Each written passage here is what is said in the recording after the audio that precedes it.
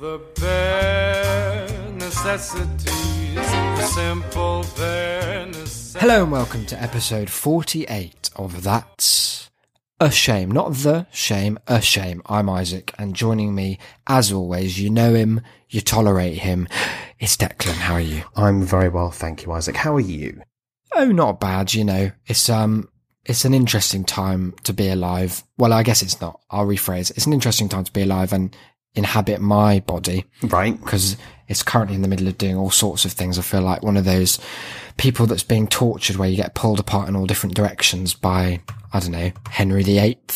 Sounds vaguely like why not? Go for in it. those days. You remember when Henry VIII, he used to stand in all four corners of a room with his giant spider legs and just drag people apart. But other than that, I'm very well. So thank you for asking. Look, episode 48, I'm going to kick it off by saying that it's going to be a hell of a show. And how do I know that, you might ask? Well, Declan's made a list of content. And when that happens, only good things are bound to follow therefrom. Isn't that right? You know me, like I am the list guru. Is that, it's how I was known. That's you? It's how I was known all throughout university, as you'll remember. Right, I did wonder what that was and, about. I thought it was because you had really big hands and played piano. That's the one. Nice little classical music joke there for someone. Thank you. For at least guys. one listener, surely. And you know me, a stickler for bureaucracy. I think it's always been the backbone of comedy. If there's a hoop to jump through, you'll tumble right on it. You'll laugh as you go through it. So I've just made a short list because I do, because it's another episode where I've got certainly lots of smaller things to talk about. Mm-hmm. I always end up not talking about them, which is the opposite of talking about them. And have you remembered that Proust is still unfinished? I know. Because I know I just did as we started the show. But I'm thinking that we should answer maybe one. We've got two questions left, haven't we? Yes. We should answer one next week. And one in the and one in the big episode 50. Okay, that's a big episode, is it? Well, not currently. I thought the special element was that it was going to be 1 minute long. The special element is we won't have any internet to record it. That is true. Oh, well, look, you've led so naturally into an update on the topic. Well, not the topic, a topic from last week's episode 47. Great episode, would you say? I'd say it was a hell of an episode. Yeah. One of the top 47-ish. It's up there. In there. Yeah, it's a contender. But we talked a bit about our housing situation.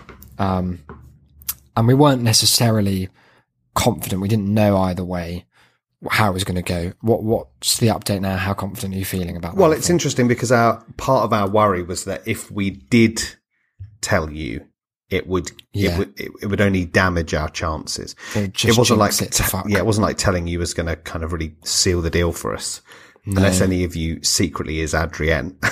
That'd be amazing. Or the landlord has been suspiciously helpful. The landlord, too helpful if anonymous. Yeah. But since then we've passed our referencing. Yeah, I've never felt more elated to pass anything. And what's so sad about it is the only reason we passed it. I mean, the only sense in which we passed it is that we both fail. We both fail, but well enough that they're like, we fail with enough distinction and absolution that they're just like, well, that's fine. We move on to the next step. As well, that because they already knew that was going to be the case. Yeah. The only barrier for entry for us was existence. Like, as long as we were the people that we put down on the form, that was it. And to be fair, even that is... I'm still worried I was going to fail. Well, I quite often fail things like that because, as you'll know, my name causes all manner of issues. Because, ISSAC. That's it. ISSAZK. But no, not even the first name, just the whole double barrel surname thing. I'm down... Like, I think whenever I travel, is probably fraudulent to some degree because the name on my passport is not my name. Like, it is part of my name, but it's not my full name. Are you just down as Doyle? No, it's or just you just down as Berman. Oh, right. You just, Yeah, I just said Berminer because of your ticket. Horrid idiot. That would be Isaac fraud. Berminer Doll, wasn't it? Yeah. Fucking shame. But yeah, so I was quite ready for them to be like, so we've run a little check. And in fact, this came in handy once. I haven't thought about this memory in a very long time. So here it is for you. Once upon a time, I was in maybe year 8 or 9, living in southeast London. The DLR was the thing to do. It was the place to be and the place to see. And just hanging around on that Docklands Light Railway, which was then like the newest form of transport in the city. It was like living in the future. You felt like a Jetson. And once upon a time, if the Jetsons lived in a future that was made out of Meccano. Yeah, Meccano and trains that pretend to be sort of roller coasters. They are quite cool because they kind of drive themselves. But how exciting can that really be? The answer is about 6 out of 10.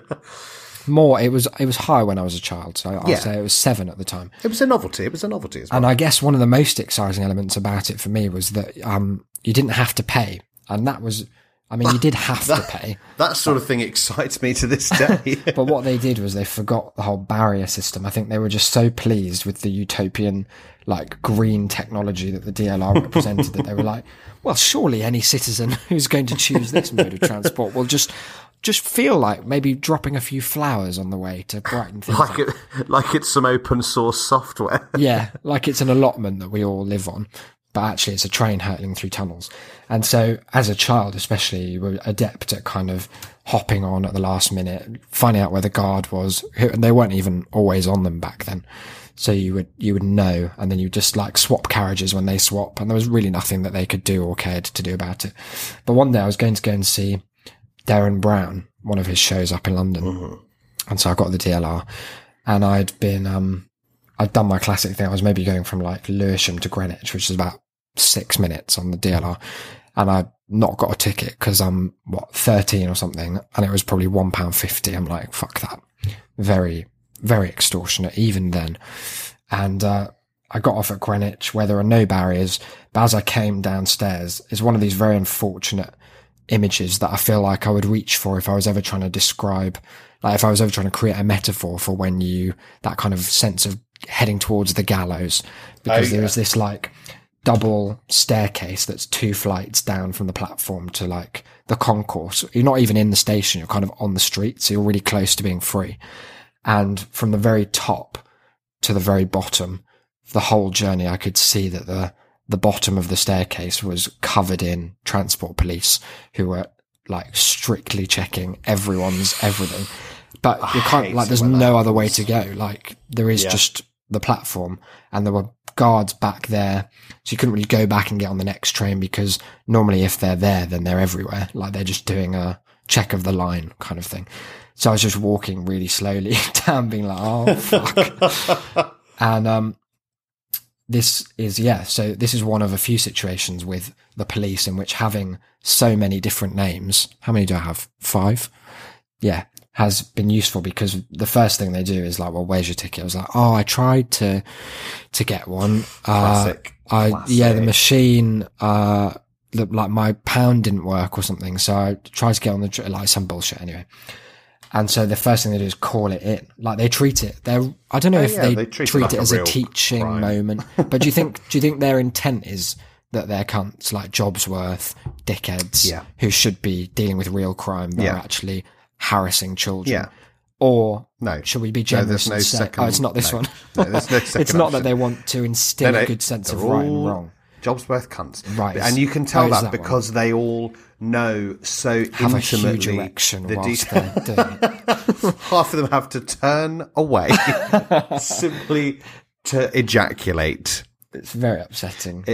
Because they're also intimately familiar with all of the pricings, the workings, the stations, the times, all of it. You know that they've studied today, and it was, if anything, it was taking too many pound coins. I've never known it to discriminate. It was being particularly courteous. So yeah, there I am talking to this giant officer, and the first thing he did in his kind of, this is a serious thing, kid, like arsenal of tools, was, right, stand here, we're going to radio this in. It's already a mortifying situation because it's very public, like you're just pulled aside, and you always, like, if you walk past someone who's being dressed down for ticket things, even if it's like quite valid, like they actually couldn't, you're always like, oh, it sucks to be you. And being on the receiving end of that is a real shame.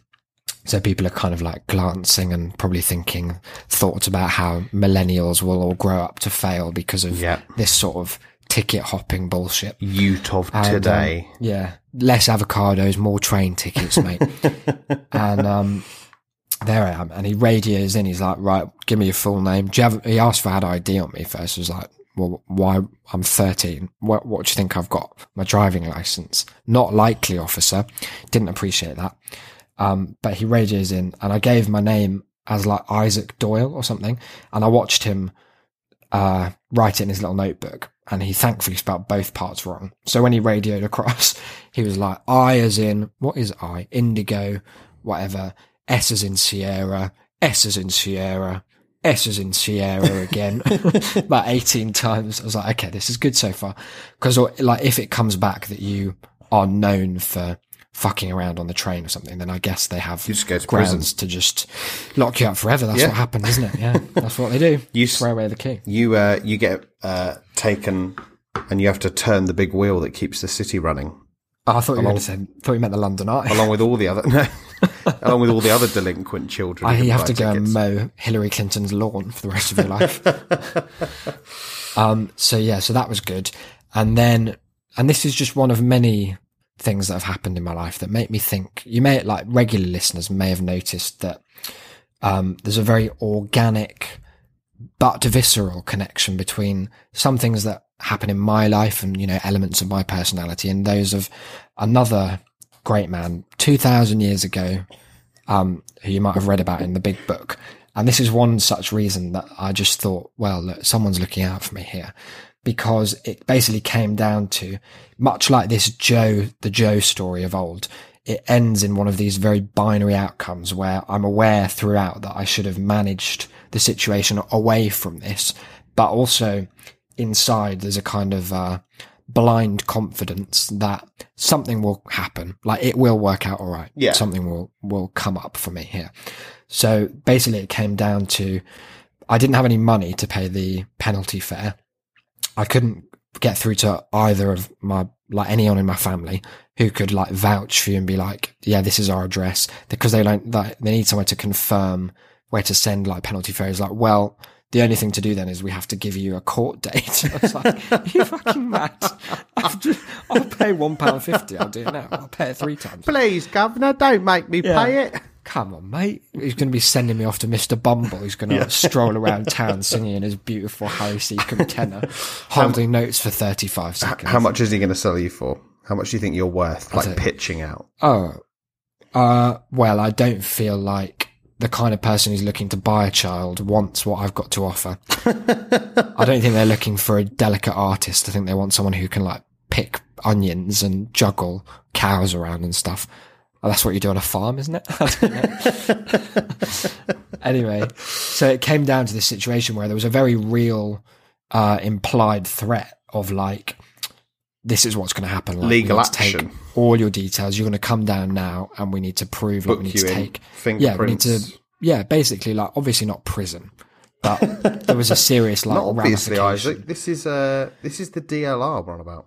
I know, it's one of the more serious rails. You can't just be hopping on and off like no one's business. They don't call it the light rail for nothing.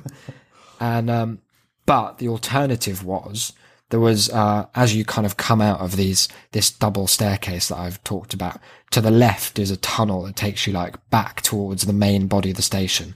And just at the entrance were these 2 machines that were the ticket machines. And the DLR machines have a very odd, they look like vending machines designed by someone who'd only ever seen one through like a stained glass window. So they're these giant things that were just needlessly large for what is a screen, a coin slot, and a printer. Yeah.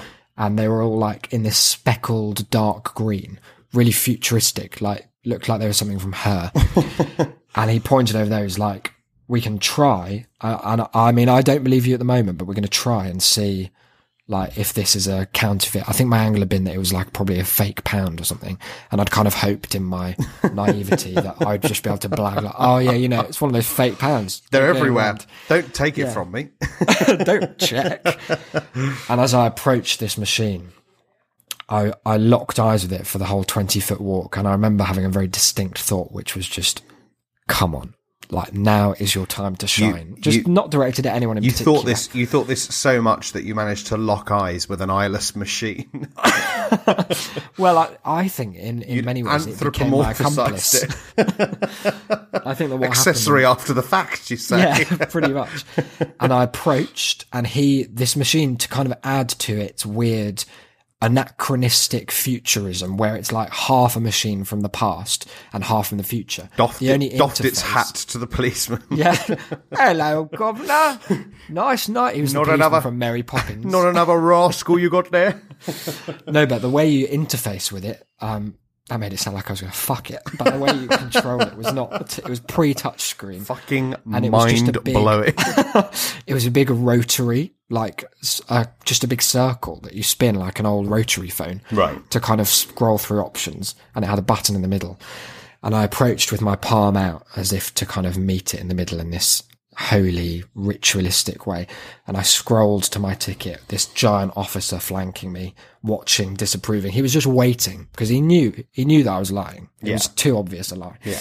I selected my single. What, you think he might have encountered the fake pound ruse before? Know. Some have called me a criminal innovator, but those people are all in prison now. So I don't know who to believe. Those people taught you everything you knew. I select my ticket. I give it the go down to the child one. I'm not going to here to fuck about. And press. And this pound coin in my probably trembling early teenage hand approaches, and I held it ever so slightly too long in the coin slot, just hoping that if I put it in slightly oddly, something would happen. And I dropped it. I kind of dropped it, but held it, and just like a gentle downward motion of my finger as it went to just give it a little spin. Yeah. Like for good Because we all know like that when you put a penny in those. We all know that if you're at the vending machine and you're worried about, like, you've got a 10p back because it's not working. Yeah. That if you really shove it in, then it obviously works every time. Exactly. So that was my logic. So it's the opposite of that, as gently as possible. And what with it being a very large machine and the coin slot being maybe 2/3 off the ground, like near the top of this thing, it looks like, in my head, it looks like the big cupboard from Beauty and the Beast. It's just this sort of like giant opera singing machine. And I felt it just click away. And then it was like waiting for, that scene in any children's film where they cut one of the wires and they wait for like, they hear all these, like the mechanical whirrings to be like, will it explode? Or when you could hear it like kaplunking around all the different parts of the machine, like it was an internal factory where the borrowers processed money. In my head, it's the, at the beginning of the third Pirates of the Caribbean film, where they hang that little boy, and then it cuts to that silent shot of the coin spinning down and down and down towards your face. That set up a much better film than it turned out to be, didn't it? I stand by that third one. The second one's dross. I'm not saying it's bad. I'm not saying it's good. But that opening scene is better than the rest of it, Yes, much like that. The similar kind of tension, all eyes on this moment. And it clunks. It does a little, you can hear it like sliding around, and then silence. And I thought, oh, fuck. But on the counter, where it's like left to pay, hadn't changed. Another second passes, it hasn't changed. It's 5 seconds. And I hear this plonk, and it just drops out in the tray. And this man's demeanour changed like that. He was the most apologetic son of a bitch. He taught me something that I remember to this day, that pops into my head every so often, but only in the context of like vending machines or ticket machines usually. And he was like, yeah, what you got to do sometimes is you take it out, and he like rubbed it on the metal of the pound on the machine. Yeah, and I'd never heard of that. Had you not? Oh. So this man, he became like a kind of teacher to you, a father figure. Yeah. We've kept in touch. Maybe he was the Christ that looked over you. Oh no, he wasn't. It was clear that I was. He was a horrid pig. But just the momentum of that event. I don't remember even why I started talking about this, but no, neither do I. But it's if you're ever planning on. If you're ever planning, what I'm saying is, I guess the moral is that you just have to commit to these moments, and you know that someone out there, some force in the universe, I'm not saying it's me or God, whatever you want to call us, but something will come through for you in a big way. See, I had the exact opposite experience in that I always, always bought a ticket. A, because my dad was like, if you come home with a fine, I'll kill you. That's a hell of a motivator. A real way to kick a guy when he's been fined. That'll do it. But also because I knew that my luck was such that if I ever didn't buy a ticket, that would be the day. And for like all of my childhood, people would jump off at the stop just before Southend, Prittlewell, because there are no ticket machines and no barriers. Like no one even works there. It's barely a stop. It just it feels like the train just stops out of ritual, like out of respect for trains past. Yeah, and so you can easily get off there and not pay. And I once was late to meet someone for a date. So I jumped on the train at Hockley without a ticket. We got to Prittlewell. I looked out the window. There were a dozen police. Why do they come in such numbers? And not just police, but like bouncers at the station. Like people, huge men in black, like, Kevlar vests standing at the base of the stairs out. And I was looking at it like, for fuck's sake, like what? I can't get off without a ticket here. It looks like they just take you away to the cells. Be Guantanamo into the you just never heard of again. Yeah. And so I was like, I'm gonna have to like stay on. That's how they got Bin Laden. I was like, I'm gonna have to stay on until Southend, but Southend's the end of the line, so there's only barriers to get through. There's no way.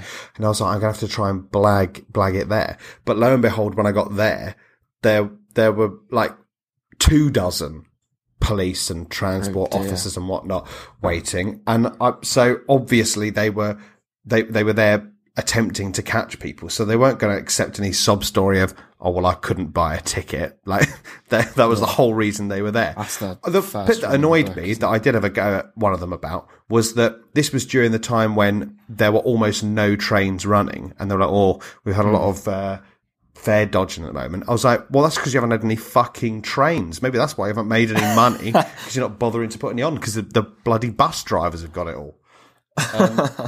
But I did start this ruse, but the bloke that I was talking to was clearly just the most knowledgeable. Like, he had worked on this railway line since before trains were even thought of, since before Stevenson. I've been working on the railroad as a joke. He like snorted with laughter at Da Vinci's helicopter drawing because he'd seen it before. Like I gave like the similar story. I was like, oh, I tried, but the office was shut at Hockley and the machine wasn't working. And he was like, right, so you were on this train, so that will have left Hockley at whatever time. So I suppose then anyone who's got a ticket from Hockley at that time, so we should be able to check. And he went through it, and I just went, mate, I just didn't buy a ticket. Just give me the fucking, how do I pay you? And he was like, and so I had to pay him on card, and my card wasn't working. He was like, oh. Was this a fine or a ticket? Yeah, fine. How much is the fine? 20 quid. Oh, that's not bad though. It's 20 fucking quid I didn't need to be spending. Look, I'm not saying it's good, but the fine's like hundreds now. What I'm saying is I had no such fucking angel looking over me as you. All my pound coins were, that's right, in this man's pocket.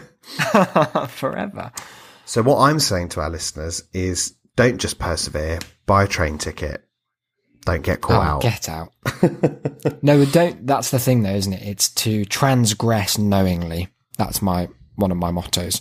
Like, you don't want to be one of these people who gets in trouble because you haven't thought about it and then doesn't have a response.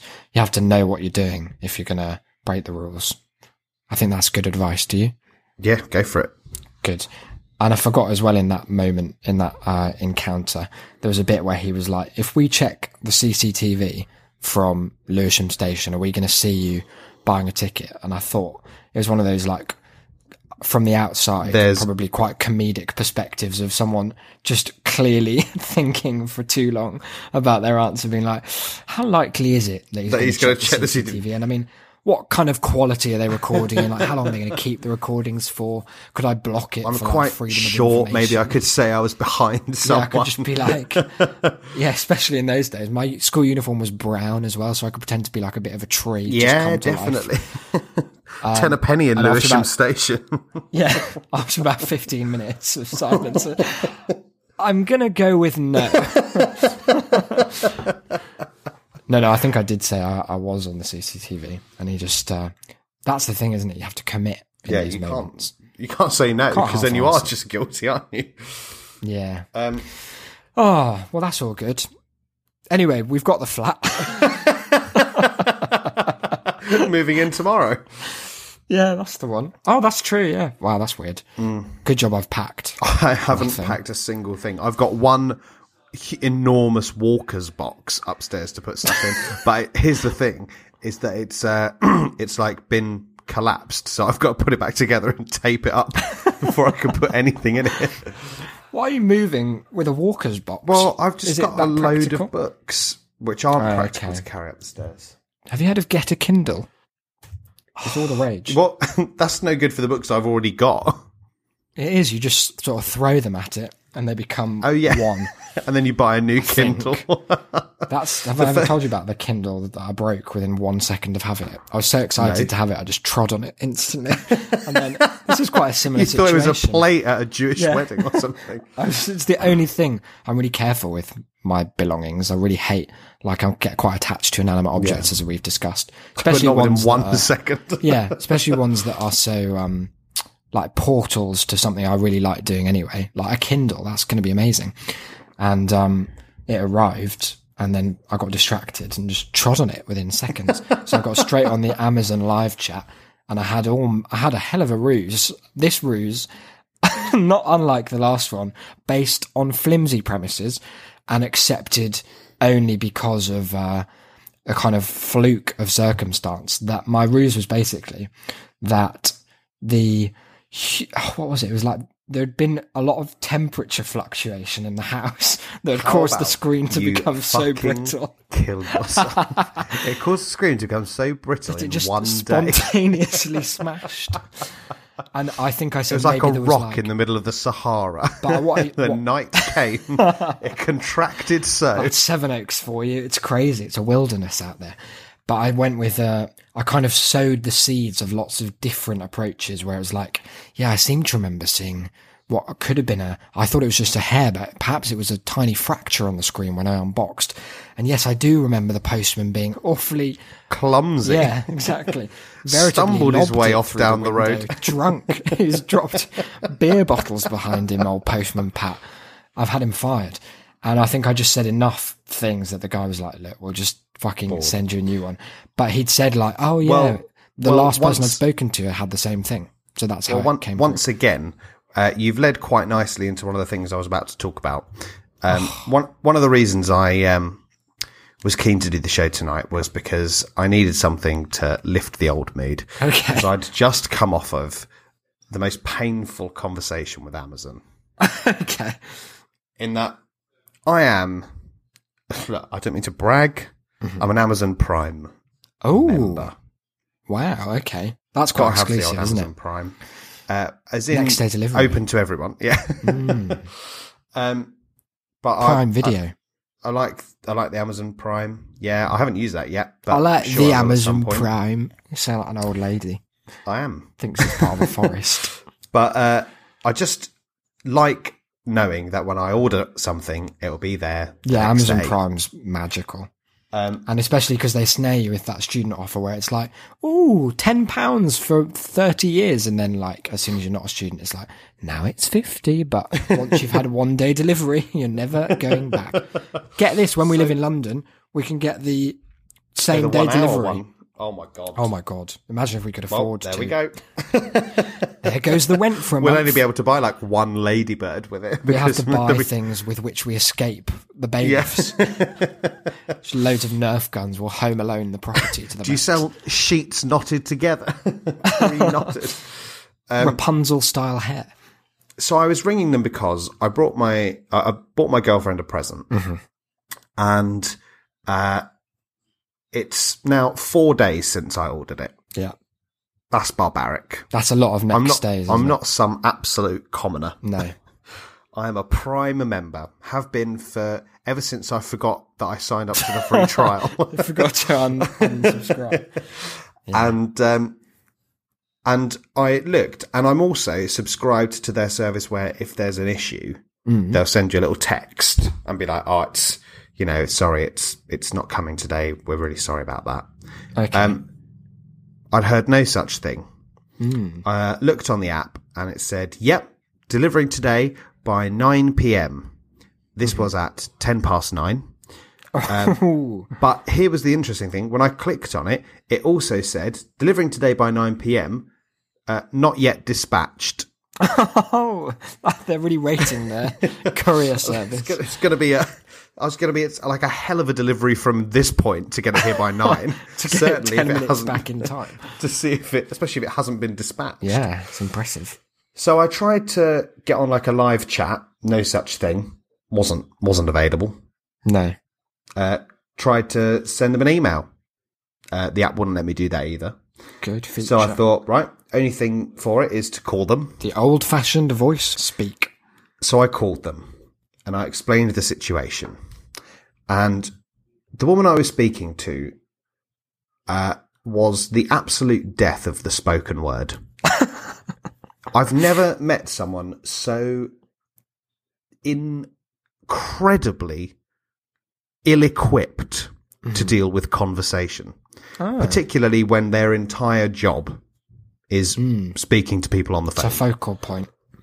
I had to explain the situation 3 times, and it's really a very simple situation. Yeah, I feel like you covered all the bases already with me. And she was like, right, okay, sir, I will have a look into that for you. Are you sure she was not a text-to-speech robot? I'm only slightly sure. Oh. So she had a look and confirmed what I had already told her, which was that it hadn't been dispatched yet. In fact, it hadn't even reached what she called their fulfillment centre, which sounds very much like a cult. It sounds like when you get to be euthanized. Yeah. You've fulfilled your potential. Yep. See you later. 50 years and out, lads. It's not getting any better. And so I was like, well, so it hasn't even reached you, let alone me. So how is it supposed to be here 20 minutes ago? And she was like, Amazon Slingshot. Let me look into that for you. I will have a look into that for you. I will go and, can you hold the line? But yes. At which point she hung up on me. That's great. That's such a good joke. Then rang me back and introduced herself twice more. Good. And then asked if I can hold the line. Mm-hmm. To which I tentatively answered yes. Then Did you make sure she knew what it meant as well? Yeah. Then she put me on hold for 12 minutes. Good. What was the music Here's the like? fun thing. Well, that's what we're coming on to. Mm-hmm. It's a little piano piece that lasts 53 seconds. Not quite equipped to see you through the whole 12 minutes, keeping it fresh. No. I got stuck in a weird Kafka-esque state where I was certain that every like time it looped round, I was just going back to the same point in time previously, rather than that the time was marching forward. Eventually, she came back on the line, and her answer was this: that she'd passed it on to the fulfillment center, and they would email me within 24 to 48 hours. Wow. And that the book should be with me within 3 days. And I was like, but then that's a week for a book that I pay £50 a year for you to have to me 3 days ago already. Yeah. So I was looking for it 3 days previously, not 3 days ahead. And she said that for that they would, what she was going to do, she was going to extend my Amazon Prime by a month. Oh, yeah. And I was like, well, that's like £6. It's not even that. It's like £4. I'd rather that I just have the book. Can you not just see where the book is rather than email someone to ask them where the book is and then get them to email me in 2 days' time telling me where the book is, only for the book to arrive another day after that? I won't be living here then. I'm literally moving home. I won't be here to get the book. What we're going to do for you, sir, what we're going to do, what I've done, and I have done this, is that I've extended your Amazon Prime by a month. And I started to interrupt to say, yes, you told me this. I heard that. I don't care. I don't want it. What I want is the book that I ordered 4 days ago. But she just kept on. She wouldn't stop. So your Amazon Prime, you now no longer have to renew your subscription until a month later, so you can check this. And I just waited until she finished and then asked her if she had finished. There was no response, so I presumed so. At which point I told her that she was the most abhorrently useless customer service agent I'd ever had the misfortune to speak to. That she'd made my situation demonstrably worse than it was when I called. I'd been on hold for 10 minutes for her to haggle for the deal that I didn't want. And you got hung up on. Pardon? And I got hung up on. So I think she thought I was one of those speech robots that she just had to keep saying it until I said okay. It sounds like her approach was like a war of attrition, where she was just going to grind you down she with won. Words. She won because I didn't even accept the Amazon Prime extension. I was like, I don't want it. You've made me so angry that I don't want it. You're never going to see it. And so I hung up on her. And then you should have said, can I put you on hold? And then she had the balls to ring me back. Oh, wow. And she was like, and then introduced herself twice again. And I said, I know who you are. I hung up on you. I don't want to talk to you. And she went, oh, sir, I just thought, might you like a refund? I was like, fuck off. It's too late. I was like, it's too late. So, sir, I can do a refund. I was like, I don't want it. It's too late. Oh, you should have cutting off your nose to spite your face. I know, but I was so annoyed. I didn't want to engage with her because I had the feeling that if I said yes, I was going to have to speak to her for more than another 10 seconds. And I was so annoyed. I was like, you should have offered me that when you first came back off of hold for 10 minutes. Like, who are you possibly asking about that? And she was like, oh. And I was like, by the way, you're rubbish again. See you later. May I just reiterate? I just feel that I haven't quite got it across because you've decided to seek out another conversation with me. I don't know if you thought that I was just gonna suddenly forget all the rest of it. I hope you get like just a normal phone number ringing you, and she's just like trying to arrange drinks. No, I'm really sorry signals. that I just would you? I could. What I've done. What we're going to do is I've booked a table. I've booked a table. What I've done, sir. What I've done. I'll be with you in 4 to 7 days. So I'm now certain that this book is going to turn up as the wrong book and also in pieces. Oh, yeah. Just torn into confetti. Yeah. I love talking to call centre people. I find it really relaxing. I don't. I think it's nice because I don't like being on hold for ages. I don't mind some of them. I tell you who's preposterously good. Bet365. Oh, really? Their customer service is the best I've ever had. I rang up once because, like, with like all betting sites, the withdrawal of your money takes 9 years. Like, you don't see it until the next lifetime. Yeah. And I'd been waiting a particularly long time for this. And I rang up. I got through to someone within 1 second. And they went, yeah, I've put it through. It'll be with you. Oh. And then it was with me in the next second. And I was like, this is great. Irksome, though, that there are systems in place that can be resolved so easily. Oh, yeah. It made me angry at Bet365, but I was like, their customer service is great. Yeah. Whereas you see Amazon. I bet there's like a school of. Amazon seems to be the opposite. Like, the whole thing's set up to be as easy as possible for you and as helpful. So but their customer service is therefore so bad. I reckon she's the one person who deals with all the complaints. That's all they get. She was actually dealing with about 50 at once. That's why I was on hold. Says the middle of every sentence. She was replacing your Kindle. I haven't trodden on it again. I wouldn't ever dream of it. Look, you've got a list. I have. I've got some emails. We've also got a housing contract that's got some very questionable elements. Should we run through some of those quickly? Yeah, we could do that. Yeah. Well, we could do that to find it. We could do that when we're actually there, though. I thought and then we could break each clause of it live on air. Yeah, that's what I'm thinking. Great. Okay. That's always good, isn't it, to record evidence of exactly. What you're doing. Yeah. Okay, that's a good idea. So we'll go through stuff like that. But it is very odd. Like it's weird contract. Odd. Yeah. Okay. What else do we have then? Well, I had a few stories. Mm-hmm. One that I've been meaning to tell you for ages. And it's been gnawing at me because I really wanted to tell it on the podcast, but then I keep forgetting. And then in between, especially now it's only once a week, I want to tell you.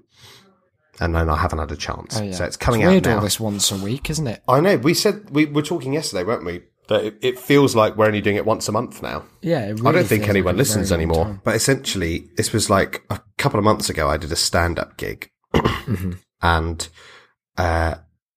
it went quite well. I was really happy with it, and I had some very nice feedback. Mm-hmm. Some of my nicest feedback, however, was from a... what's a nice way of saying this? Lunatic. Oh. Who was this absolute mental case who was just hanging around the bar where this event was going on.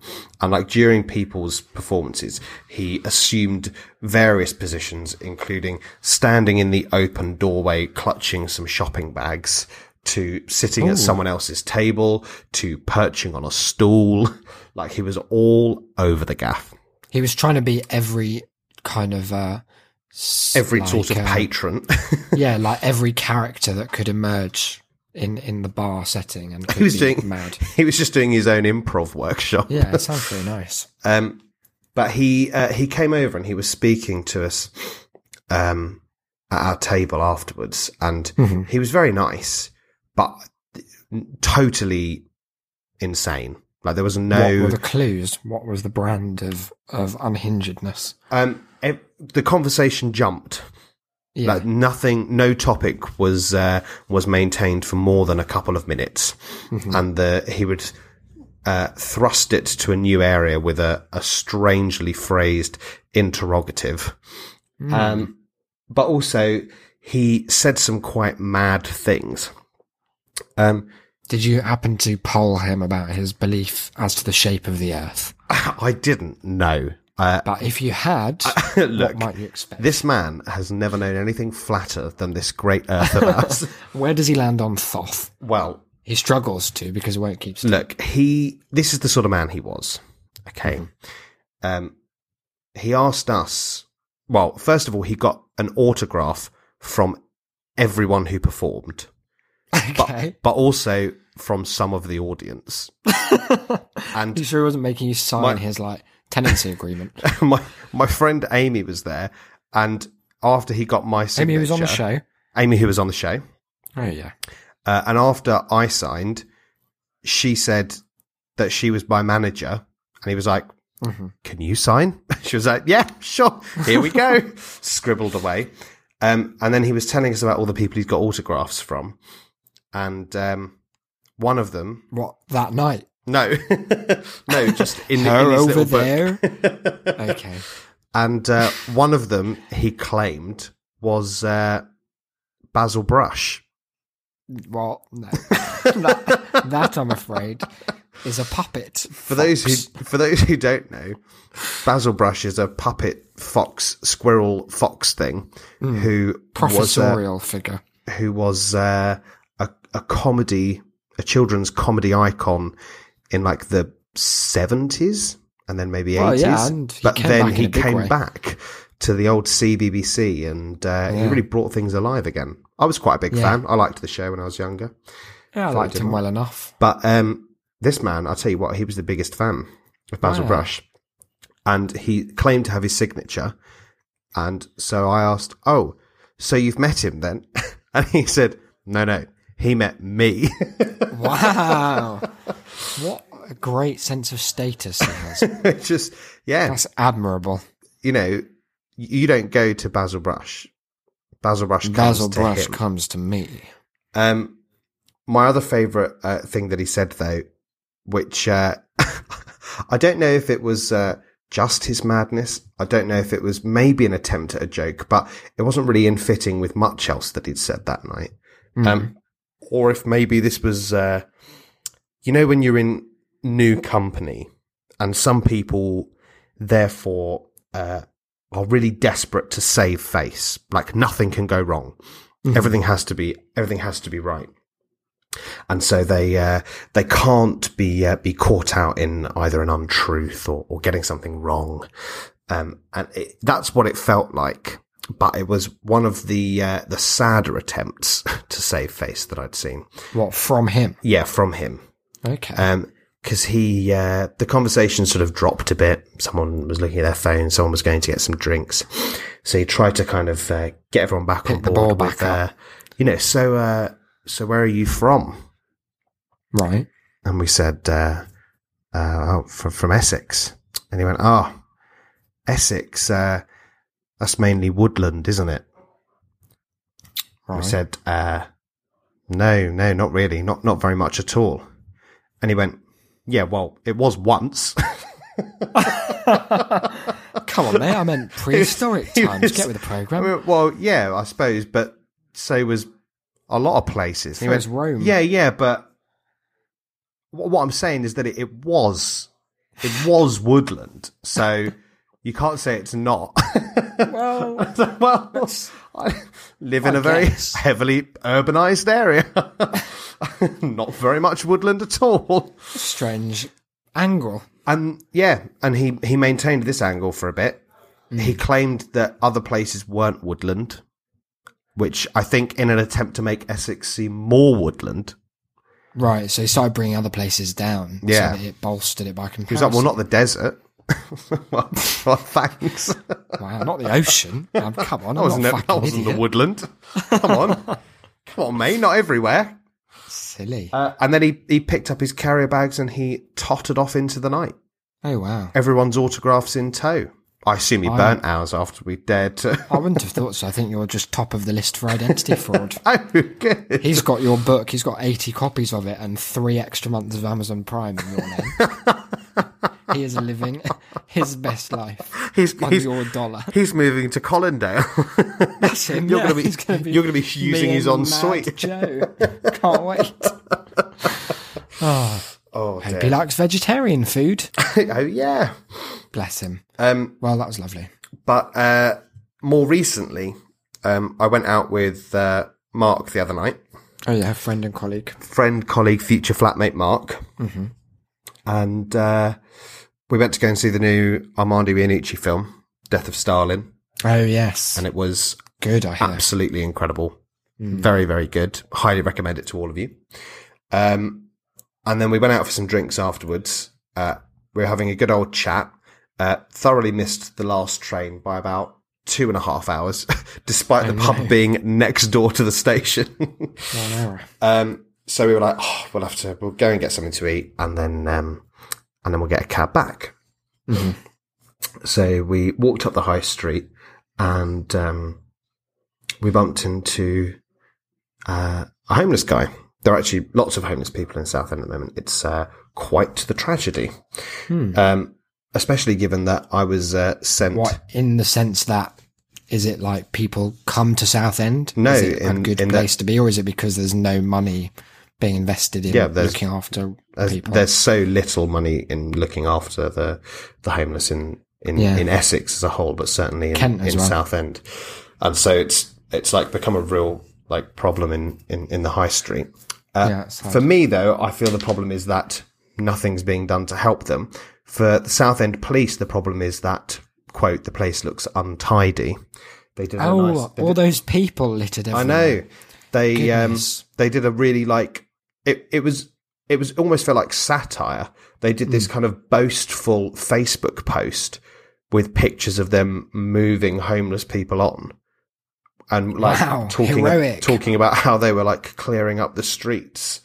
You're like, oh dear! Like imagine blaming homelessness on the homeless.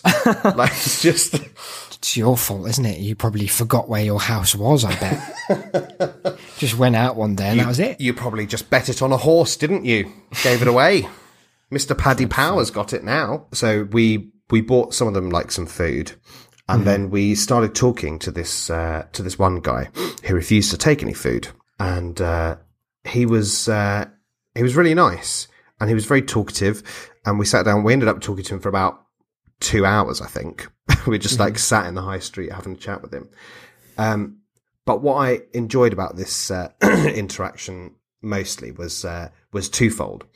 The first was that it was the perfect mirror of spending slightly too much time with someone you just met at a party. Mm-hmm. And the second was something he did, which I'll get to. So, like, in terms of talking to someone like too much at a party, like, he came up and we saw him, and then we walked away and we were heading up towards our cab, and then he walked up the high street in the same direction, and we ended up bumping into him again, like going into a different room, and you see someone again, like, oh, hi, yeah, I met you earlier. Yeah. Oh, you again. Yeah. And so we started talking. It's your like anchor. Yeah. And then now he's like telling us a little bit more about himself, and he seems really nice, and you start thinking, oh, like, oh, this is a good guy. This, could be a friend. Mm-hmm. Then they say something that kind of jars with you a bit, but you think, you know what, it's early doors. We'll let him off. That could just be his way. Yeah. You don't know what his way is yet. I mean, you don't know the cut of his jib. In this guy's particular situation, what it was he admitted he'd been to prison for stabbing someone. Yeah, it's just his way, But as he put it, they did deserve it. So you can't say fairer than that. They could have attacked him first. Yeah, so it felt very much like a kind of justifiable situation, though we tactfully didn't find out too much, so we didn't have to discover that wasn't the case. Yes. You can always cling to this otherwise. But he seemed nice enough, and you know what? He'd served his time. That's what the system's there for. That's what it's there for, yeah. It wasn't like he was riding high ever since, so it felt, not my place to judge the guy. Yes.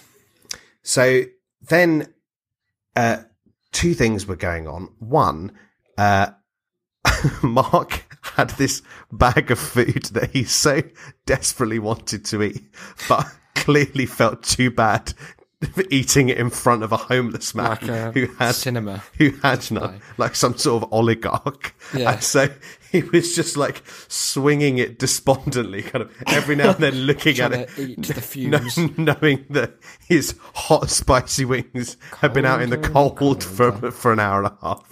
What's that? Frigid tendon wings? And there's just also, like, we were both in a simultaneously similar position of kind of wanting to be respectful, but also wanting to get a cab home, but not wanting to say, we're going home now, to someone who can't say we'll the be same. Off to our house. To someone who is telling us he had a 4-hour walk ahead of him just to sleep in his girlfriend's stables. Oh, wow. Because she was mad at him. Is she a horse? And no, thankfully. I mean, to be fair, he never confirmed that she wasn't, but the implication was that she wasn't. No, the implication was that she wasn't. So Mark and I were like, look, you won't take any food, but will you take some money to towards a cab? And he was like, why? What was his reason in not taking food? He just didn't like chicken. No, he was too proud. His case was that I'm not like your normal homeless person. I'm not like your normal homeless person. One of the ways it turned out that he wasn't like a normal homeless person was that he had a home. That's quite a key distinction there. But he A, had his keys stolen. B, oh no, his landlord was apparently a dick, and so he couldn't call him and say, I've lost the keys. And C, his home was in Basildon, and in his words, I don't want to live in Basildon. I don't know anyone there. Plus, I don't have my keys. Not like the street. No. Well, like, it's sad that, like, his living situation is that bad that he would literally rather be on the street. I mean, also couldn't get in, but there are intermediary steps. Well, you'd think, but who's to say? Well, yeah, no, what I mean is normally, like, for him, there clearly weren't. You don't choose stables over. Not many people do. No. So we were like, no, Jesus didn't. So will you take a bit of money towards a cab then to go? And he was like, yeah, okay, yeah, thank you. He was like, it's so far away. He went, so I can't take money for all of it, but like anything you can do will help. So we went over to the cash machine. We got some money out to give him. And, so we both gave him a bit of money, and he took it and he went, oh, I can't take this. It's too much. And we're like, no, go on, take it. It's fine. He went, no, I can't. And he went, tell you what, he went, let me buy you a beer. Wow. And we went, what? And he went, yep, come on. And like walked us down the road and then took us into a shop and was like, so, what do you want? You got the run of the town, boys. We were like, pick something up each and then pay for it with our money. That's great. It was like the guy in Annie. Yeah. What's his name? Daddy Warbucks or whatever it is.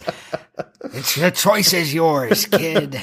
Take what you like. It was like simultaneously just funny to be offered something with money you'd literally handed over a second ago. I like that. But also, it was just, it was so sweet. But like, it makes a kind of sense, doesn't it? Yeah, no, it does. But it was There's like a rationale. I don't know any non-homeless person to whom I could lend money and they'd then use it to buy me something. Yeah, like it's pretty. They're just so. It must just so fundamentally alter your idea of what money is. Well, and also I think that because it just is so, they're so fundamentally not used to anyone giving a fuck that when they do, you probably feel like you don't deserve it or like you haven't. Or it's like you just don't understand how to process it. Like, well, what am I missing? What's the catch? Yeah. So then we went back to the cab rank with him and we were like waiting around and we said that we'd wait around till he got in one because otherwise, like, cab drivers are mostly bastards. So they like may well turn him away. So like we'll wait around till you get one. So he like commits this. No offense to any cab drivers listening. No, unless you are one of these. Unless you are a bastard. Yeah. Anyway. In which case, incidentally. How about you stop listening and worry the homeless about? Yeah. So we were standing around and he like haggled with this cab driver to get to where he was going for whatever he had left. And he was like, all right, I'll just finish my beer out here with these lads. So we were like, oh, okay, cool. And then we were standing around having a drink. And then like things had very much reached their apex at this point. Like I think we could tell that the relationship wasn't going to get any stronger. It was like the peak and then the parting of the ways. Yeah. Well, except there was no parting. So we were just on a steady plateau that was only looking one way, which was slightly down. Okay. So we were standing around and we were having a chat and he went, so, what did you see at the cinema? We went, we went to see, and before we could answer, he went, was it that, Geostorm? What? Geostorm. Have you not seen the trailers for it? No, what the hell is that? It's like a Gerard Butler film that's coming out. It's one of these big action set pieces. Sounds like a type of Connect. Day After Tomorrow-esque. It's about how, like, there's a space station that controls the weather, but then it starts giving natural disasters everywhere instead. Oh, like a bad player of one of those games where you're like in charge of a town. The Sims, yeah. Yeah. No, The Sims is people. There's one that's like Sim City, that's the one. And we were like, no, not Geostorm. And then again, before we could say what we had been to see, he went, there's a lot of truth in that film. And we were like, no, Tom, no, like, don't. Like, both just thinking, like, we looked at each other and we're like, oh no, there's only one way this conversation goes from here. He was like, yeah, a lot of truth in that film. And then he said the sentence that I was so praying that he wouldn't, which was, You know,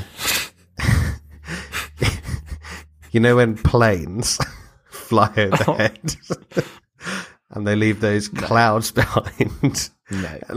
And we both kind of looked at each other like, oh no. What is it? Are you saying they're water vapour? They're called chemtrails, he said. Chemtrails? And what it is, it's they're full of iron. Which obviously when it affects the blood and the heart, it's all about population control. Yeah. And there's a lot of truth in that film. And he went, do you know about chemtrails?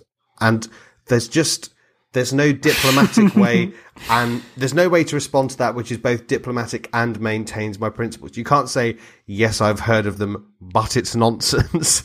But also, I don't want to be like, really an option. No, I haven't. No, go on, because I didn't want him to say another word about chemtrails. I was really happy with where we were.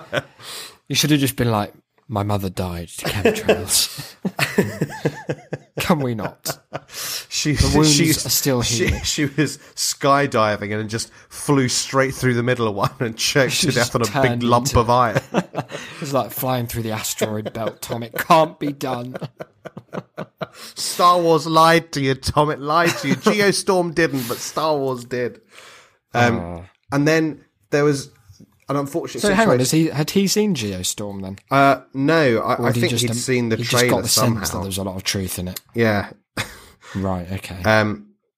And there was another unfortunate situation in that a guy came out of nowhere and got in the cab that he'd sort of semi-reserved for it. And I was like, oh, that's a dick move. And then Tom started kind of like being like, I had that cab. I was just getting in. And the bloke was having like none of it. And then this bloke was a total cunt. Like he wound down the window and was yelling out, well, what do you want? Would you want a pound or something? Toss you a pound. Wow. But then, and this is where like my own slightly shameful like pride set in. He was like, you lot fucking disgust me. And I really had to like reserve the urge to go, I'm not homeless.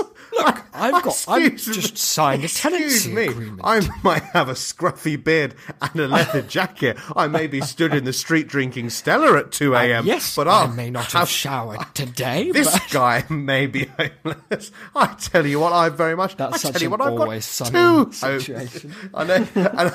And he kept shouting at us, and Mark and I were kind of looking at each other and just like, no, you know what? We stand in solidarity with Tom.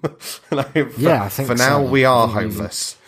Change your horse to the right man. Is that a joke about sleeping in stables? If so, it's no, it was just an expression I couldn't quite remember. I was listening to one of our old episodes the other day. A shameless narcissist that I am, and there's a bit in that where you use the phrase, let's stop fucking about the drain hole. and then are instantly so appalled by your own self. Even now, every day I wake up, I have to do 8 Hail Marys just so I can carry on with my life. I think if I were to be in that pound coin situation again, my saying fucking around the drain hole would preclude any divine intervention. That's it. No, you're fucked now. You're on your own. Oh dear. So we eventually Tom did get in a cab and so did we, and we went home and we were watching some BoJack, and it was only then that Mark realised that it was his birthday. Mark's birthday? Mark, not BoJack's birthday. Mark realised that it was his own birthday. Right. And then we both realised that therefore, technically, Tom had bought him more of a birthday present than I had. Wow. By getting him his little I mean, in a roundabout way, he'd bought his own birthday present. He bought himself a birthday present. And that's the saddest thing of all. I'd given him my number, Tom. Or I'd sent him a text. Right. He'd given me his number and I'd sent him a text. And he was like, I'll let you know if I'm okay. And I was like, yeah, good. Let me know. And let me know. Interesting move. So I gave him the number anyway. The next day, I got a text back from that number. Not quite, no. I got a text back from that number saying, who is this? because I realised that I'd never given him my name. And I just said, hope you get home. And then I forgot to answer because he said, hope you get home is a dreadful thing to text to a homeless man from an anonymous number.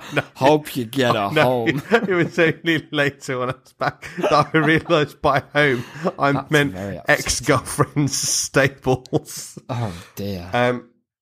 But I forgot to I forgot to A, have any decency. B, I forgot to respond because I was asleep when he sent it. The next day, I got a message, like an iMessage, from an account that is, well, it's an email address. Yeah. And obviously, I won't read the whole of it, but it does start with Mr. Dank 2018. Okay. Right. And I felt like a bit of a bad person because I thought, did you block? No. How dare you? Well, I'll tell you what happened, but I felt bad because I thought, as a homeless person, dank doesn't necessarily mean the same thing. I suppose not. No. But I did respond to him then, and I was talking to him today. Things did not go well going back to the stables. Oh no! And he still doesn't have his keys.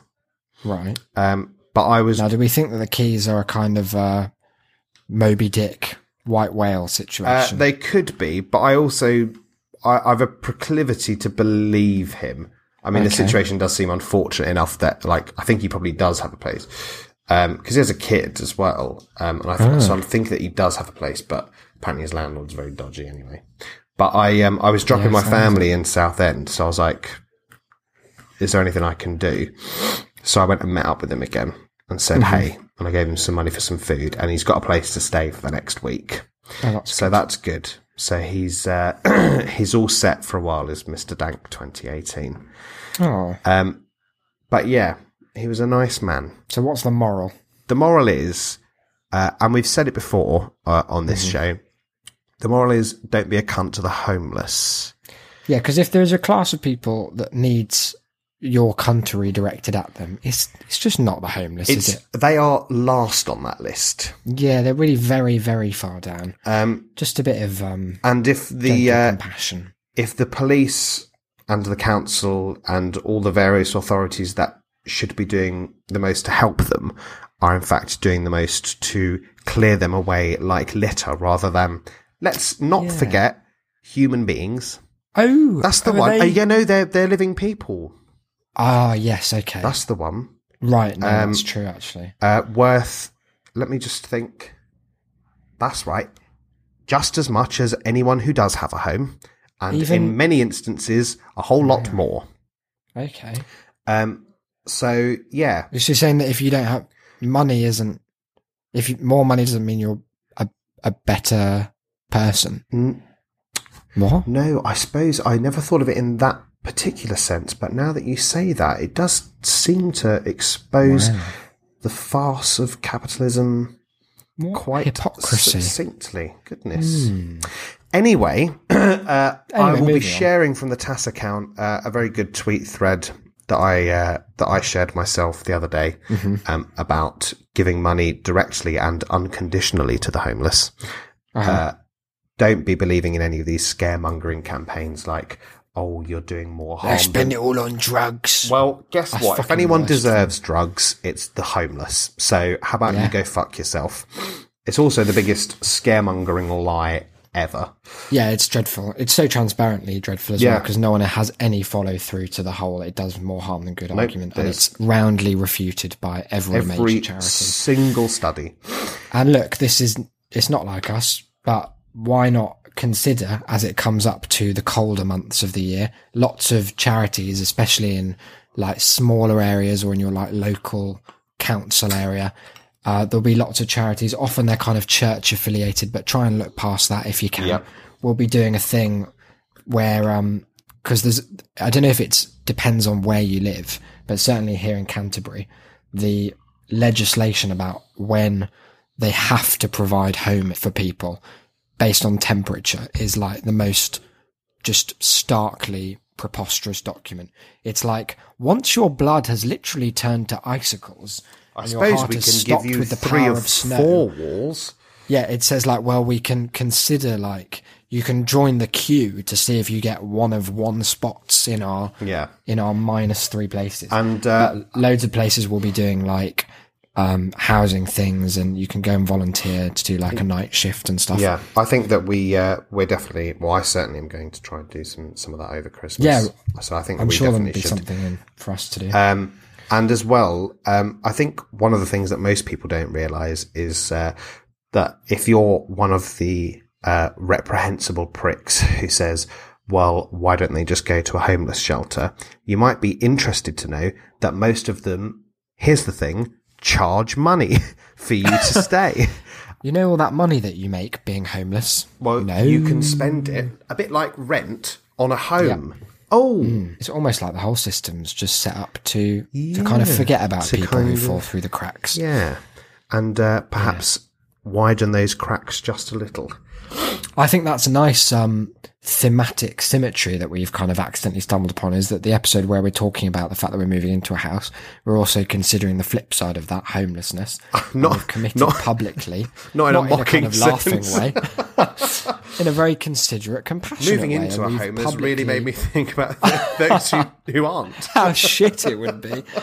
No, look, we care a lot about that, and I think it's something that it's really easy, because a lot of charity is quite abstract, isn't it? And you can understand why programs like Children in Need spend so much of their budget on making these incredibly compelling films that humanise stories of countries that you just read about and hear about in Rudyard Kipling's racist rants about colonialism that have made it into print. Most people have only heard on their vinyl copy of Enoch Powell's Rivers of Blood. Yeah, exactly.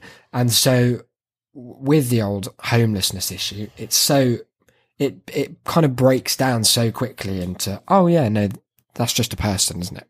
And I think we could all afford, over the old festive season where we're probably spending money on things we don't need, to, give of your time, if not of your cash. Yeah. If, like us, you don't have very much to give. At the very least, I think that the point to leave this particular topic on is that at the very least, even if you have nothing to give, even if you cannot even give your time, please at least look these people in the eye if you have to speak. It's like the carol, isn't it? What can I give him, poor as I am? If I were a shepherd, I would bring a lamb. If I were a wise man, I can't remember that bit, but the last bit is he just gives his heart, doesn't he? That's the bleak midwinter for you. Yeah. Great chat, great moral. I thought I'd squeeze in a slightly more of a segue, a slightly jollier few anecdotes. They're very quick fire. And one of them is going to remind you, because it's actually your story. But theft. I've been reminded of it, so it's coming in a quick fire. I was dropping, as I mentioned, my family in Southend for a concert, and a very good friend of the family's up as well. Mm-hmm. And he is a chef, and he was saying the other day that he was working, because he's doing kind of a bit of agency work and a bit kind of like freelance chefing, essentially. Cheffery. Chefing is what I'm going with. We're going to call it. Chefification. That's the one. And he was asked to work at a place the other week where they did an all-day breakfast that ended at 11:30. Doesn't mean anything. Which reminded my parents, even more amusingly, of a place they went to in Lee, where they went in and they tried to order off the breakfast menu, and they said, I'm afraid it's that menu's pretty much only because that finishes at 11:30. And it's 28 past now, so you can't really order off that one. And they went, oh, okay, well, we'll just take something off the lunch menu. And they went, that doesn't start till 11:45. They'd arrived in the 17-minute twilight zone. I said the twilight zone as well. The hinterland between breakfast and lunch where no food can dwell. You walk into a restaurant. You reach for a menu that isn't there. You unlock this lunch. To order food, no man would cook you in this hour. That's so lovely. I'm sure that whoever came up with that just did it to fuck with a very, very small percentage of their who just walked in that 15 minutes. That's such a shame. But all of this is to remind me. Can you think of what it's reminded me of? No. Can you not? Well, I can't remember any things that happened. I'm going to relate the story then. It's about exam season. Okay. And Isaac, dear, had an exam. He did a subject. Did a subject that involved an exam, and all the exams, or most of the exams at York, take place in the one building in Central Hall, and of course they just have the same invigilators throughout the entire day, who read the same script of instructions for every single exam, and clearly don't modify them for whatever they have. Do you know what this is yet? Yes. Okay, and. So Isaac went in for an exam towards the end of the day, little philosophy exam, little bit of... I'd had a few that day as well. Little bit of thinking before you absconded to V-Bar. Yeah. And the man at the front read out the instructions in the dreary monotone that befits and befalls all people who are employed to invigilate examinations. And who've read that script a million times. And he came to the end of it, and the final sentences were, if you need to use the toilet, then please raise your hand and we will come to attend to you as soon as we can. You may not leave the examination hall in the first 45 minutes of the exam or the last 15. You have 1 hour. You may begin. It took me 5 minutes of just pondering. Is this the first question? I'd have left. That would have been it. I would not be doing the exam. I would assume that I was being trolled by the entire The exam university. was about logic as well, as I recall. It was the logic where it is kind of questions that fall into that kind of vague area of like looking at premises and seeing if they make sense. So it was such a great setup to be given this impossible toilet break that no one could take. It's so beautiful. It's a little catch-22. I was going to make a very crude pun there, and I didn't. So we can all you've got to tell us what it would have been. No, I simply won't. Do you not? No. Okay, well, you tell us on the bonus episode. Okay, will do. That'll be all the bonus episode is. Shame.city/mail. Get on that hype. It's going to be coming out before the end of the month, isn't it? Maybe. Definitely. Which month? Not October, surely. No one knows. We don't have internet until the 1st of November. No, we're going to find a way, though. Audio will find a way. Look, Shame Mail. It's everyone's favourite segment. We love it. I get a barrage of compliments for Shame Mail just on a yearly basis. It really is overwhelming. That's very interesting, given that A, I don't receive any, and B, we're only 6 months people in. Know who to direct it to. They know who the brains of the operation are. We've had a message from Toby King. It's titled On Housing. Hello, gents, he says, as you know, I've been on my own accommodation hunting adventure, which in my head has Toby in a kind of khaki shorts outfit, chasing houses around the Serengeti with a big spear. It's essentially Jumanji. Yes. I love that. They're remaking that, aren't they? Let's not talk about it. No, but it might be good because it's got, I think, The Rock. Yeah, The Rock's in it, but who knows? Come on. He plays the board game. Oh no, it's a video game now. He plays the dice. Yeah, it's quite special. Yesterday, says Toby, we were shown a property in Clapham, which is in London, guys. While the house was generally acceptable, the bathroom was coated with a thick layer of black, possibly sentient mould. Really, it was a pile of mould with a bathroom attached. What I'm going to say is that any mould that you feel the need to describe as possibly sentient is bad enough to be sentient anyway. Like it makes it sound like the Hypnotoad kind of mold, like it's tricked you into underestimating. Like if it's that bad, it may as well be sentient. Like the sentience is not what's troubling; it's the level of mold, isn't it? Yeah. The estate agent, he continues, had the gall to look at it, turn to me, and say to my face, "The bathroom has a rustic charm. Should all estate agents be hanged?"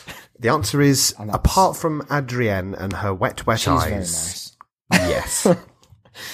I guess, yes, I'm not predisposed to like estate we agents. did talk a bit about all of these kind of stock phrases that get employed regardless of which particular home they're being attached to. Within walking distance is like, people walk across countries, so that's not a phrase that means very much. Everywhere's walking distance if you're trying hard enough. Tom walked to the stables. Yeah, bless him. You go anyway.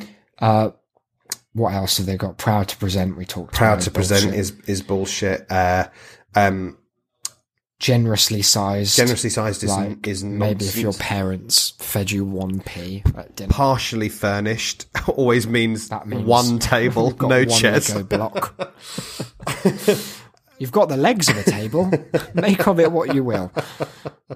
But I guess I feel like why I don't like estate agents is I just don't really understand that their job needs to exist. Because they capitalised. It's not like anyone's not trying to find a place to live. They capitalised very strongly as being a middleman where none was needed. Yeah. I feel like that's on the way out. Oh, definitely. It's already happened to travel agents, so they're surely next. Like open rent and stuff, you just go straight to the landlord. Yeah. Done. Could be the future. We've had another email as well. It's from, do you have it up or should I do you want to read it? Sure. It's from listener and friend and pal, Emily. Mug sender extraordinaire. Subject, a long while. Dear Isaac and Declan, hello, my podcast angels. This is how I now think of you, fondly and angelic, before Isaac eventually says a horrible word or phrase, disgusts us all, and I land back on earth and realise I had been a fool. A fool! That was all caps, that last bit. That was just my delivery. Do you act? I do, actually, yeah. Do you do any voiceover, oh dick? Oh, yes, I did that. And it went interestingly. They gave me some odd feedback, which was that they wanted Didn't it slower. sound cockish enough. I will, once it's been approved and stuff, I'll definitely chuck it in an episode. Because I sound like a total idiot for the whole thing. Sounds like an absolute embarrassment.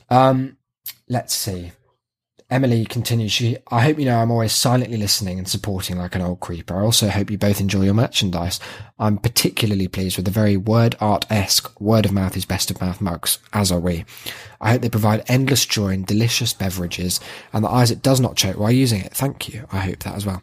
Why are you so scared of such strange things? Are you not perpetually terrified of the failure of your own epiglottis? Awful. I suppose in some ways I am, and it's a constant battle to keep that instinct at bay.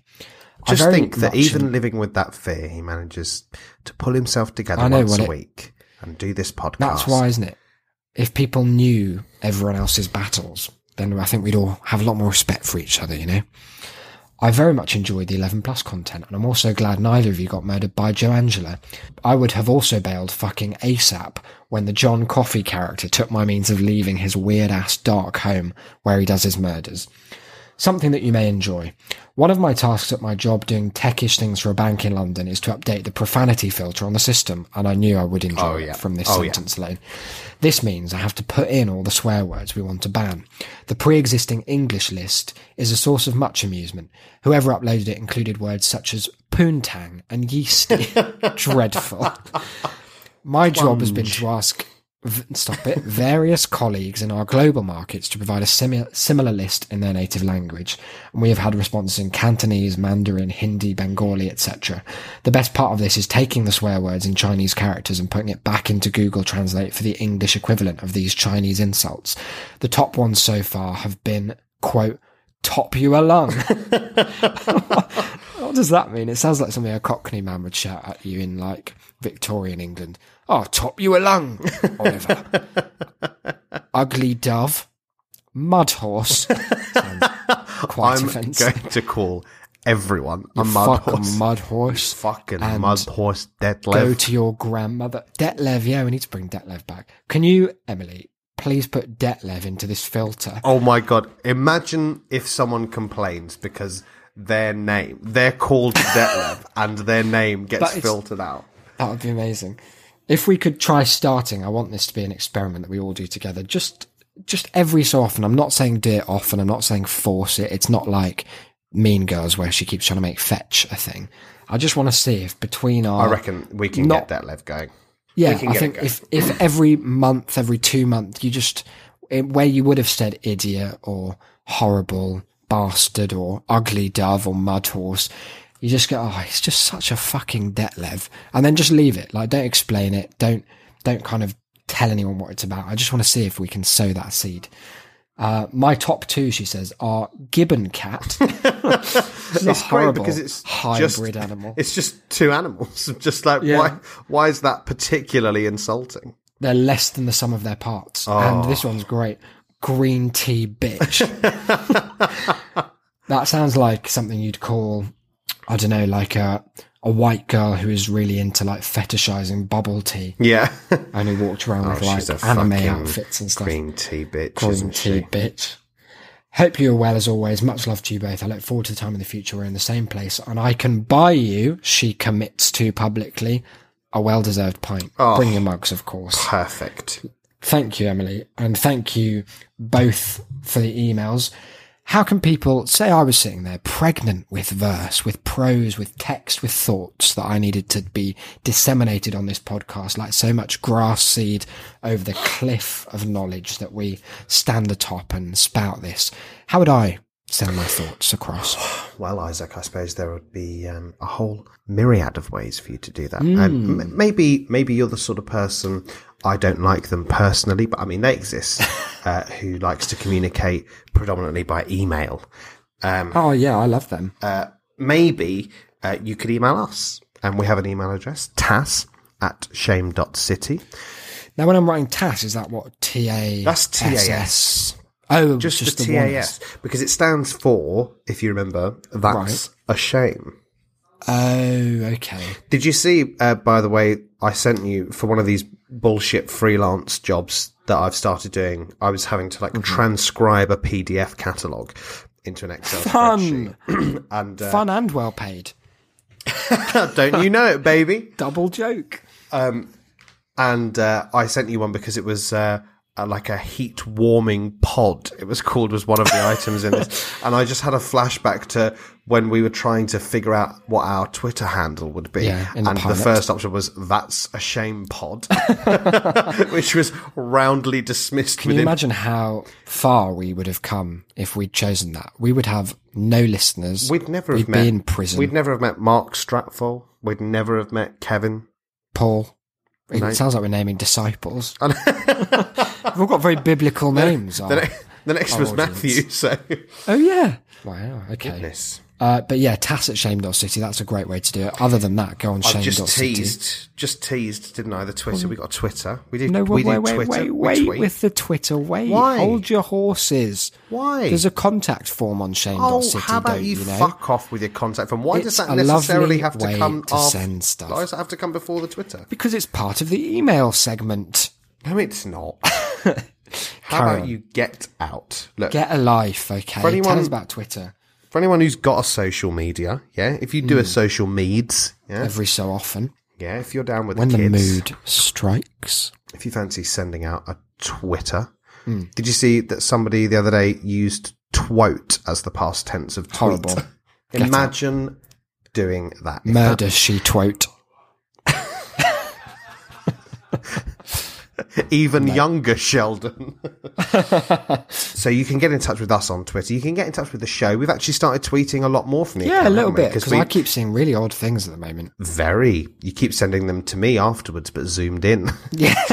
So you just get the face of the odd thing. If you think it's odd seeing it normal size, imagine it full screen on the eyes. You can really get a sense of its attack. You can reach us at That's a Shame Cast. Yeah, and look, guys, we're hovering around 1,100 followers, which I think is a very decent amount. But what I don't like to see is that once it's gone over, every few days it dips back under. So that needs to stop. If you or someone you know has been following and unfollowing, maybe as a gentle jape, some kind of joke, then although, we're as much... Maybe you fancy us, you're trying to coyly get our attention. It isn't working. Slide into the DMs or just back out, because we may come across as like fun loving, but when it comes to Twitter followers, it's serious business. It's militant. Yeah. That's the same personally as well. And of course you can find us individually on Twitter. You can find Isaac at IsaacBD. You can find myself at Cynical Declan. Now, Yeah. I've got a final little tease after you plug reviews. Well, I was quickly before that just going to plug that if you head over to @IsaacBD now, I really need people to jump on board. Elmo from Sesame Street's put out a big poll. You need to say that he should dress as a ghost. No, just don't be swayed, because the essence of democracy is that you express whatever is in your heart, and the heart, as they say, is the avocado of the soul. So have a look. Elmo's put up 4 options for what he should dress up as for Halloween, and just vote with we your all know heart. really there's only the one.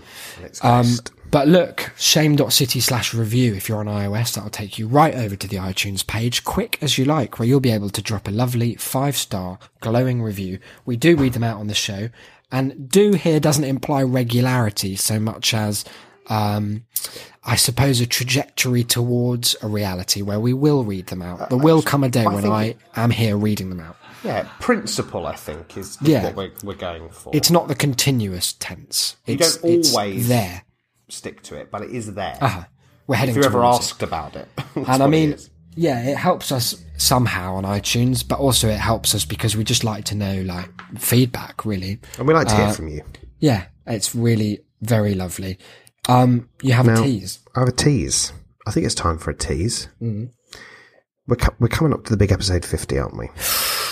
So I hear. Now, as we said earlier, big is a relative term. Yep. One of those terms that's very internet installation dependent. But with that kind of thing, with that as a given, if we assume internet connection given, we'll find a way. Then after episode 50, in fact, from episode 50 onwards, we're going to have another plug, aren't we? Are we? We're going to have another plug. Another plug? Another plug. Is it because, has there been a demand for people who like less of the content, more of the plugs? That's what people are saying. No. Oh. Actually, they haven't been demanding very much from us. Most of them. But they want less what we think, of the whole thing. No, they haven't said they want less. They just haven't said they want more. But I think... Hang on. Some people did say they wanted Some people more. did. And we... we're catering solely to those 2. So the rest of you get on board. Mum, if you're listening... I think that it's... No, I think that really it's that, we've given so much already that people are embarrassed to ask for more, even though they want it. Yeah. And so what we have done out of the goodness of our hearts, we're doing more, aren't we? We are doing more because... Not in the present tense, but as in... Again, it's that, there is the potential for doing. Yeah. We're going to be doing. We could be going to be doing. Sort of future conditional. I think we will. I think so, yeah. But what is for certain is that we will have another plug for each show. Something to dwell on there. What could it be? Are we leaving it that vague? That's right, guys. We're starting a Tumblr. Guys, Bebo's back. The face of Bebo. Welcome to the That's a Shame Habbo Hotel. Get on board or fuck off. It's gonna be big. I think that's where we can leave it. We've still got episode 49. We can do a bit more teasing. We're going to just ramp up to that plug. Yeah, I think that episode 49's tease should really very much just be telling everyone. Yes. Maybe I'll do a Fleb-esque puzzle Ooh, nice. For people to decipher. Yeah, we could do that. But yeah, because like we've said, from our perspective, it does feel like a lot less than once a week at the moment. Yeah. And there's something about doing more content that kind of energizes the content that we do. It gives it, I don't know. I felt like it's been a bit of a bad test because we've been really busy with moving and stuff, but it's felt like what we thought would happen would be that more content kind of crystallized for the once a week. Yeah. Maybe we have to be in the mindset to pursue content for things to happen that generate it. So who knows? Basically, the long and short of it is that we're looking at ways to do more stuff, more of this and more of related things, and that will be with you for episode 50. All optional, in a sense. No, optional is the watchword. But look, all that is left to say is, as Emily put it so resolutely upon a mug, and as one of us, I can't remember which probably the more Jesus-like, spouted one day, as if from on high, word of mouth, it is the best of mouth. Tell a friend about the show. Tell a friend about homeless people. Just remind them they exist and that they are people. Both of those. Don't go picking one as more worthy than the other, because we don't want you to have to make that kind of moral decision. I've got a philosophy degree and I don't think I'm qualified to even begin to wade into that quagmire. No. So leave that to Hume or someone. But in the meantime, this has been episode 48. I've been Isaac. You've been... I've been Declan. And the next time we record, we'll be living in a new place, a new start, a new home. We'll see you then. Bye.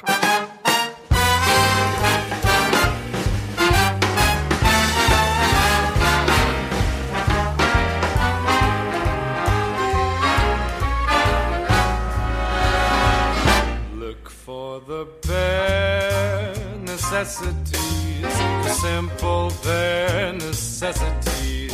Forget about your worries and your strife.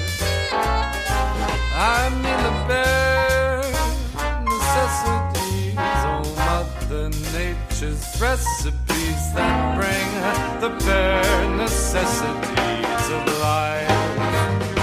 Wherever I wander, wherever I roam, I couldn't be fonder of my big home. The bees are buzzing in the tree to make some honey just for me. The bare necessities of life will come to you.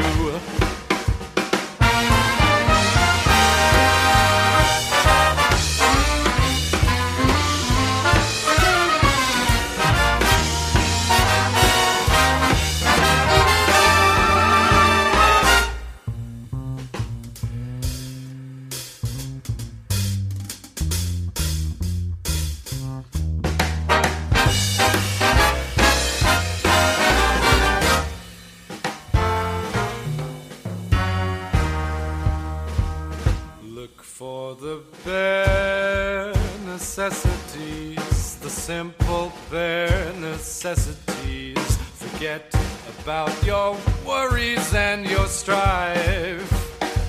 I mean the bare necessities, oh Mother Nature's recipes that bring the bare necessities of life. Wherever I wander, wherever I roam, I couldn't be fonder, my new home. The bees are buzzing in the tree to make some honey just for me. The bare necessities of life will come to you.